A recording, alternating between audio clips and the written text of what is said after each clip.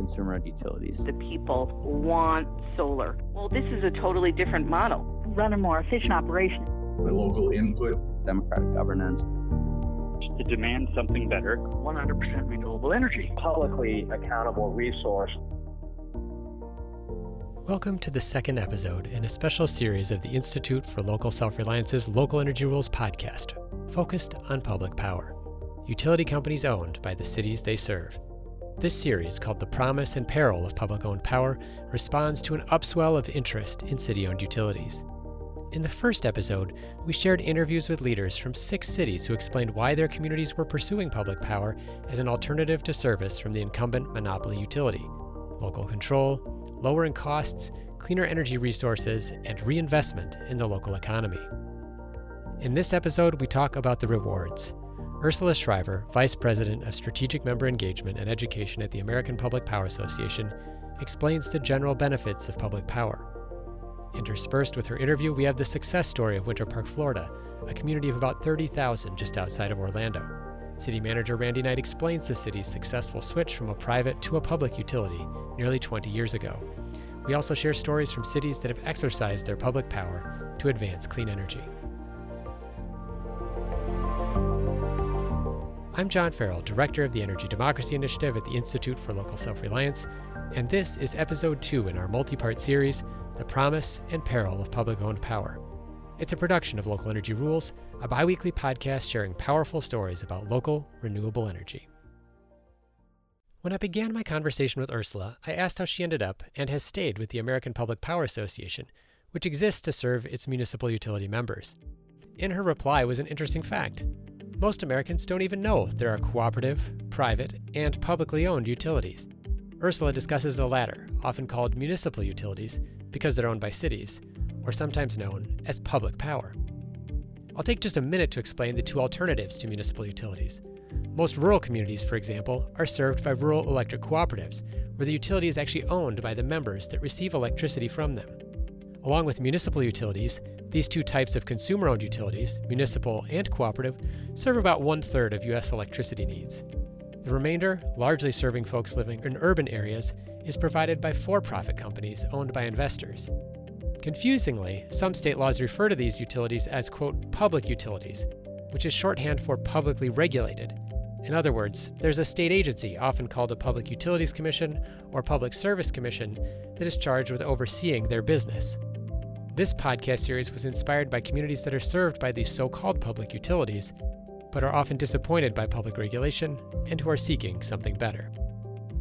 In our interview, Ursula goes on to explain what the typical benefits are of having a city-owned municipal utility. I kind of stumbled across the job 25 years ago. I was working for another trade association, and back in the day, we looked for jobs in the newspaper. So I saw this position and I came in and interviewed. And at the time, I didn't even know there were different forms of electric utilities. I just knew I was served by an electric utility, just like I think a lot of people in the country don't realize that there are different types of utilities and different options out there. I just got here at APPA and just really kind of fell in love with the public power business model. Our members are great people. They're from small towns. They're hardworking people that care about the community. And it's just a great business model and great people, honestly, both here at APPA and throughout our membership. And I interact with our members all the time in different aspects of my job. So I think that's really what's kept me here and intend to be here for a while longer as well. Public power utilities, they're community-owned electric utilities, not-for-profit entities of the local government that provide reliable, low-cost electricity to more than 49 million Americans. There are 2011 public power utilities in the U.S. in 49 states and 5 U.S. territories. The only state that does not have a public power utility is Hawaii. Public power serves many large cities like Los Angeles, Seattle, San Antonio, Jacksonville, but the vast majority of our members and of public power utilities serve small communities, with about 80% serving communities of 10,000 or fewer and 70% serving communities of 5,000 or fewer. So there's a lot of diversity as it comes to size, type, location. Public power utilities are very unique in their own right. Each utility is different. Each utility focuses on the interests and the needs of their individual community, which can be very different depending on where you are in the country. Public power provides a number of benefits to the communities. I'll just touch on three broadly right now. First being local decision making, which is really the overarching tenet of public power. Communities with public power utilities have local control over how the utilities run, the utilities' priorities. This allows the city and the community to set its own priorities, whether that be investing in upgrades to the system, keeping rates low, or adding more renewable energy to their portfolio. So it depends on what's of interest to the community. In terms of reliability, public power utilities have a very strong record of reliability because they focus on core electric operations, including maintaining the electric system and being responsive to their customer owners. They can respond quickly to emergencies because crews live in the community and they have a vested interest in getting service restored quickly. Customers are their family, their friends, their neighbors. They live in the community, so they don't have to drive long distances when there are outages. And they're very familiar with the system because they work on it every day. They're in that community.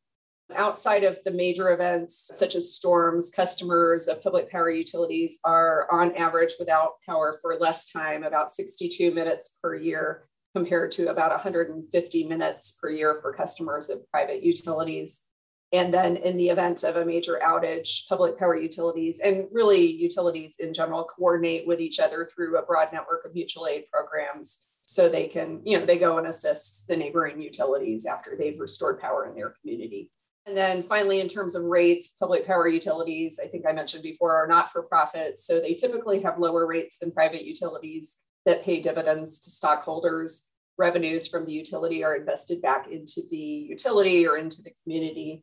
And then residential customers of public power utilities pay about 11% less than customers of investor-owned utilities. So for the average US household, that's about $180 per year or about $15 per month. So there are a lot of other benefits of public power, but those are kind of the big picture ones. Michael Wojak, former city council member in Rochester, Minnesota, explains the basic structure of his hometown electric utility, one that is common for municipalities with their own power company. This public utility model mixes oversight from elected officials with independent operation by a separate board or manager.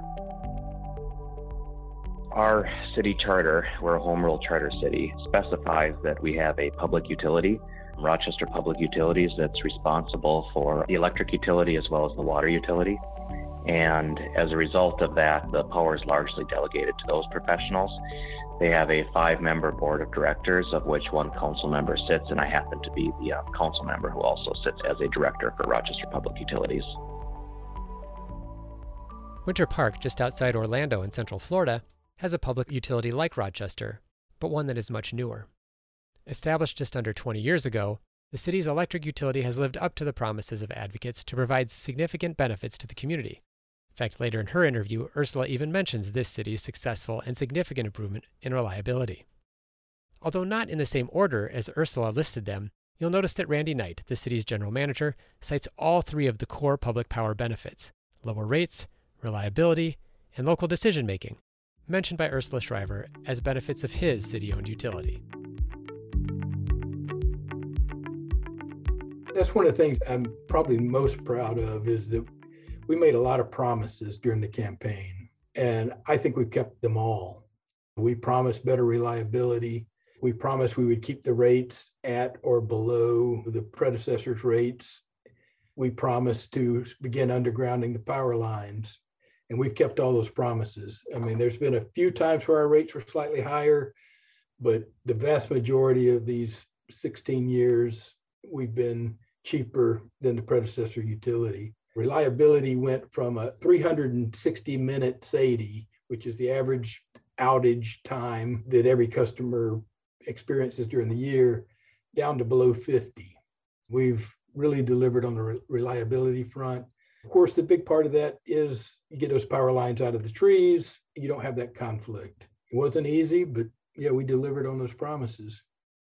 I think I heard at one point, and this was a while ago when I was looking into Winter Park's efforts, that you were able to describe it as like a blinking clock problem, that when you have many but short outages, and so people were having to go around and reset their clocks all the time.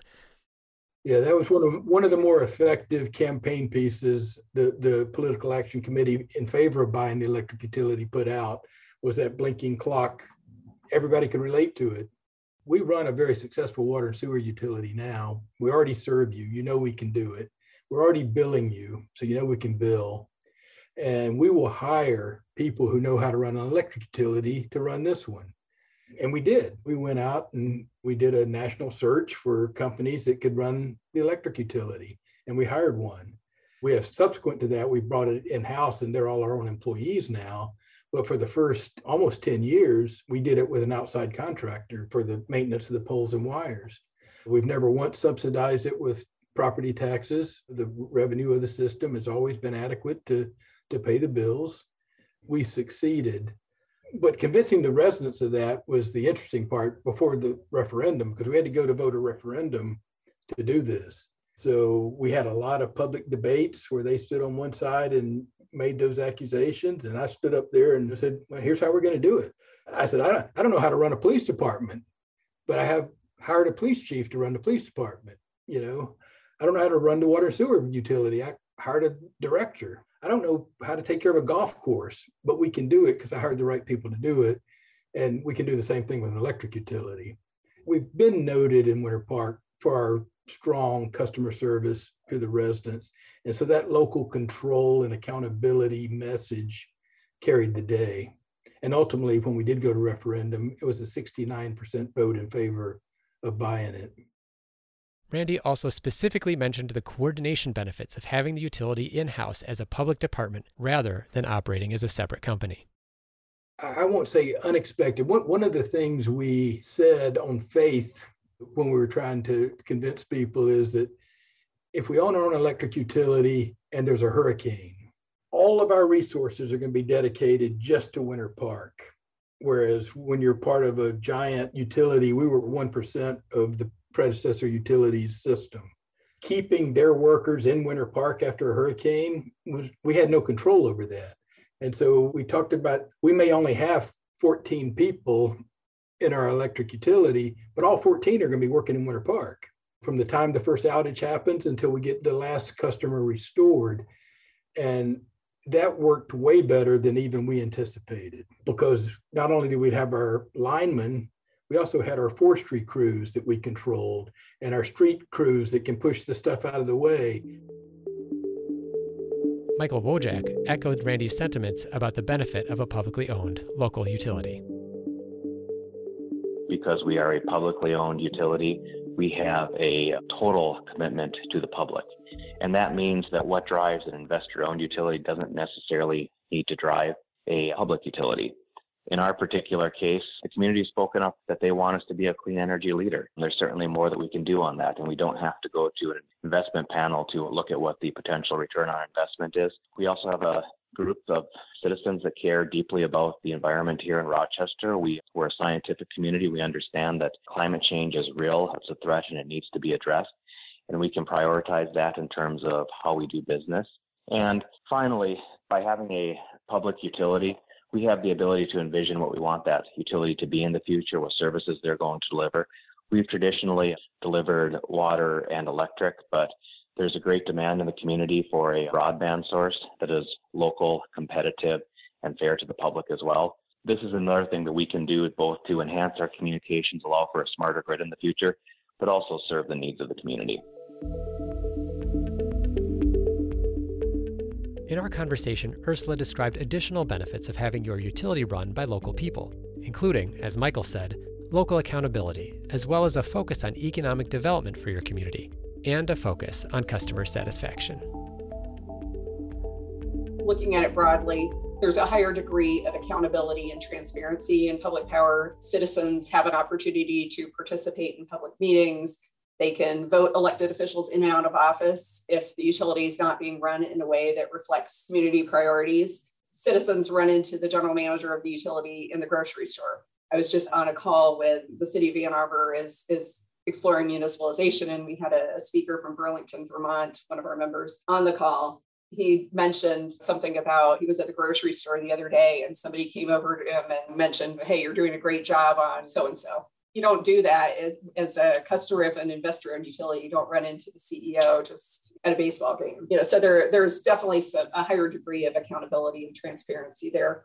I mentioned affordability and low rates, but those are very important in terms of economic development, both in terms of keeping the community stable, but also bringing in new business because of the low rates and higher reliability. Customers, there's very strong statistics in terms of customer satisfaction as well, just because we're focused on the customer. That's our one and only mission. We're not looking at profit. We're looking at how do we best serve our customer in every way. And then definitely in terms of environmental stewardship and leadership, we're seeing more of our members investing in renewable energy, distributed energy resources, all these new technologies to address the changing customer expectations out there.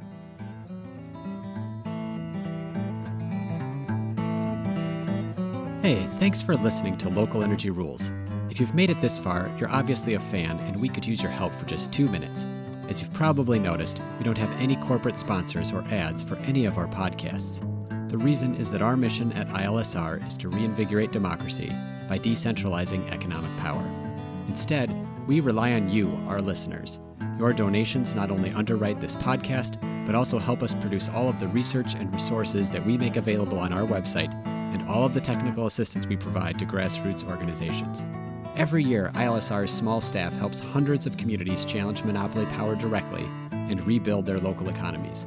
So please take a minute and go to ilsr.org and click on the donate button. And if making a donation isn't something you can do, please consider helping us in other ways.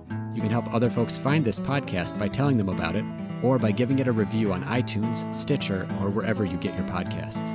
The more ratings from listeners like you, the more folks can find this podcast and ILSR's other podcasts, Community Broadband Bits, and Building Local Power. Thanks again for listening. Now, back to the program.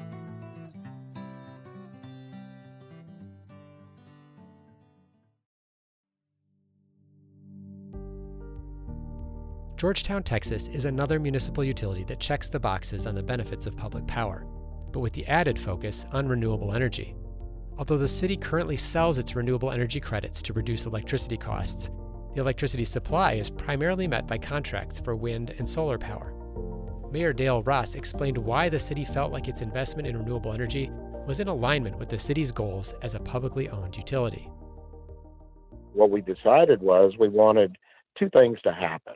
One, we wanted to eliminate volatility in the market in the short term, and we also wanted to have a energy source that mitigated regulatory and governmental risk.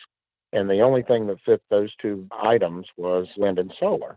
So we bought our way out of our existing contract and signed a 20 and 25-year contract with wind and solar. We know what our price is going to be all the way until the year 2041. And so cost certainty is certainly important to us. And there is no escalators in this 20 and 25-year contracts that we've signed. So that's why we decided to do it. That's how we were able to do it. At the same time that we were negotiating with wind and solar providers, we were also negotiating with natural gas providers. They would only commit to fixed pricing over 7 years, and that didn't meet our long-term strategy. We wanted 20 and 25-year contracts. What we wanted to do is we wanted to have control over our future, and this is one of the things. Now, we did assume the risk, but we felt like we were very capable of assuming the risk over the long term. And that's what we've been able to achieve so far. And others can do the same thing. I mean, we're very Republican city, county, and state. I think that is a shocker. You know, the first city in the country that was 100% renewable was Burlington, Vermont. And the mayor at that time was Senator Bernie Sanders. And so I think everybody has this preconceived idea that renewable energy and clean energy is this liberal, progressive, primarily democratic thing.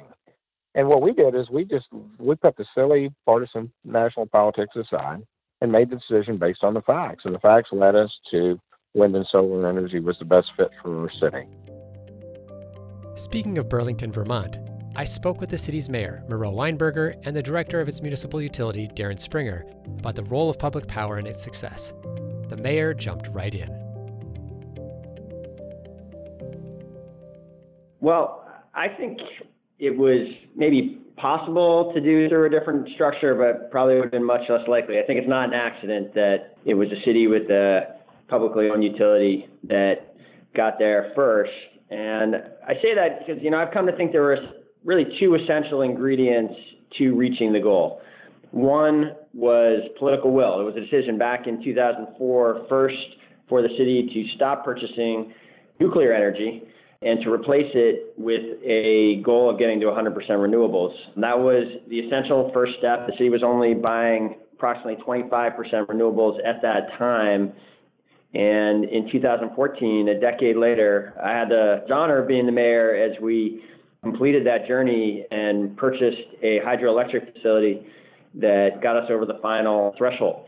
That political will was essential. It was sustained throughout that decade period of time. The other element of it was excellent technical expertise at the Burlington Electric Department.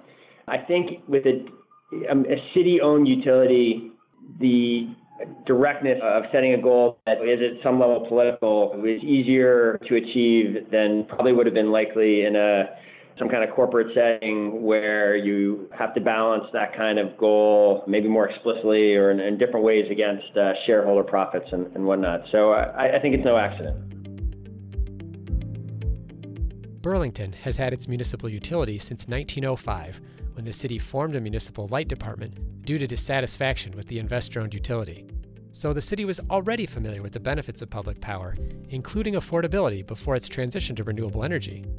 As it turns out, however, the two are more closely related than even city leaders expected, as Moreau explains. One of the institutions that took note when we got to the 100% renewable threshold was our credit rating agency, Moody's Investors Services. They actually issued an opinion soon after we got to that threshold, noting that our 100% renewable portfolio was a credit positive because they saw it as insulating Burlington Electric and its customers from the volatility of the fossil fuels markets. I think in so many ways, the story of moving towards renewables is a surprising story. I think people expect it to be one of needing government subsidies and handouts and costing more. And again, I think when you get into the details, you find that this is actually a financially sound direction for utilities and their customers. Although Mayor Weinberger expressed that the city's renewable energy aims were made easier by owning its own utility, he also generously offered that it didn't have to be that way. I think we started the conversation by saying I think the nature of publicly owned utilities, I mean, Darren is sitting right here at the table with me. He's a mayoral appointee. It is easier for a community that has that kind of structure, I think, to move forward with these kind of societal goals. But it is by no means impossible for private utilities to achieve the same results, of course, and there certainly are many ways in which those utilities can be influenced and can be urged and mandated into pursuing the same type of outcomes. We have a great example of that here in Vermont. The largest electric utility in the state is not the Burlington Electric Department. It's something called Green Mountain Power. They are an investor-owned utility, and they have perhaps been even more aggressive than BED has been over a longer period of time at embracing innovation and taking provocative steps to move towards climate goals. So it's certainly possible in different structures. I think people just have to kind of do the political analysis. They have to map it out. They have to figure out where the pressure points are, what the levers are to bring about change with their utility, and they can get there in any system.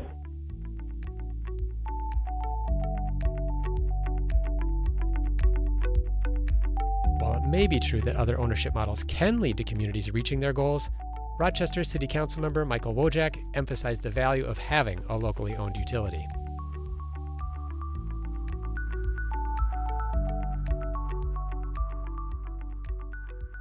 There's always people that are willing to give you a big check or do other things to acquire your service territory. But the freedom for innovation, the freedom for leadership, the ability for citizens to decide your energy future is something that you get with a municipal utility. So if you have a municipal utility, you have something that's absolutely golden, and don't ever give up that opportunity, no matter how good the sales pitch is to do that. Ursula Shriver also offered that public power is meant to be a local decision, and she didn't presume that it was the right fit for every community. When it comes to the municipalization piece, we represent our members directly, so we don't advocate for communities forming a public power utility where there is a resource to provide information so communities can make an informed decision, but we don't say public power is right for every community. It's a local decision, which really speaks to public power. It's a decision that you have to make locally, decide if it's right for your community. And then we're there to assist in terms of information, education, putting communities in touch with other either communities that have gone through the process and formed a utility, or even communities that have gone through the process and decided it wasn't right for their community. So we don't have a vested interest in communities forming a public power utility. We believe it's a great business model. There are over 2,000 public power utilities out there doing a great job every day, but it's not necessarily for everyone. All three, public power, investor-owned utilities, and co-ops, all have a purpose. They all have their role. They all serve their customers. They're all in it to serve their customers the best they can. And I think just having the option is important. Having that ability to form a public power utility if you're not getting what you need. That's really what it's all about. And, there may be a time if a public power utility isn't serving its customers properly, then they could be acquired by a co-op or an investor-owned utility. I think it's just having that checks and balance is really an important thing for customers. They have a say, they have an opportunity to change things if they're not satisfied with what they've got currently. As we'll discuss in our next episode, Ursula provides one caveat to this notion of public power as a check against poor performance by an incumbent utility. The incumbent can exercise a great deal of power to oppose a public power takeover attempt. The biggest disadvantage in terms of the municipalization process is the fact that the incumbent utility is not typically a willing seller of the system. They are going to fight the municipalization effort 99 to 100% of the time. They're going to spend a lot of money on both the communications campaigns to scare people into not wanting to pursue it, and then legal battles as well, just dragging out the process. We've seen this in so many of the efforts that we've seen. So it's a time-consuming process, it's costly, but if communities are committed and they have done their research and really understand what their goals are, then it can be very successful.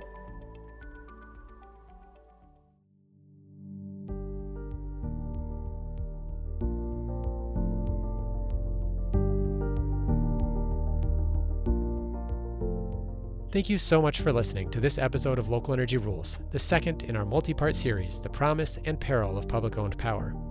To learn more about public power and the over 2,000 cities with city-owned utilities, check out the website of the American Public Power Association. On the show page, look for links to Local Energy Rules podcast interviews with leaders from other public power communities, as well as additional ILSR resources on public power and municipal utilities. On the website of the Institute for Local Self-Reliance, you can also find every existing city-owned municipal utility on our interactive community power map. Our next episode in the Public Power series in 2 weeks explores how cities form public power utilities. I'm joined by attorney John Coyle, who has represented numerous cities in their public takeover efforts. He describes the barriers to overcome and the 4 key ingredients that are necessary to make municipal campaigns successful. Local Energy Rules is produced by me and Maria McCoy, with editing and sound production by audio engineer Drew Berschbach. Tune back into Local Energy Rules every 2 weeks to hear more powerful stories of communities taking on concentrated power to transform the energy system. Until next time, keep your energy local, and thanks for listening.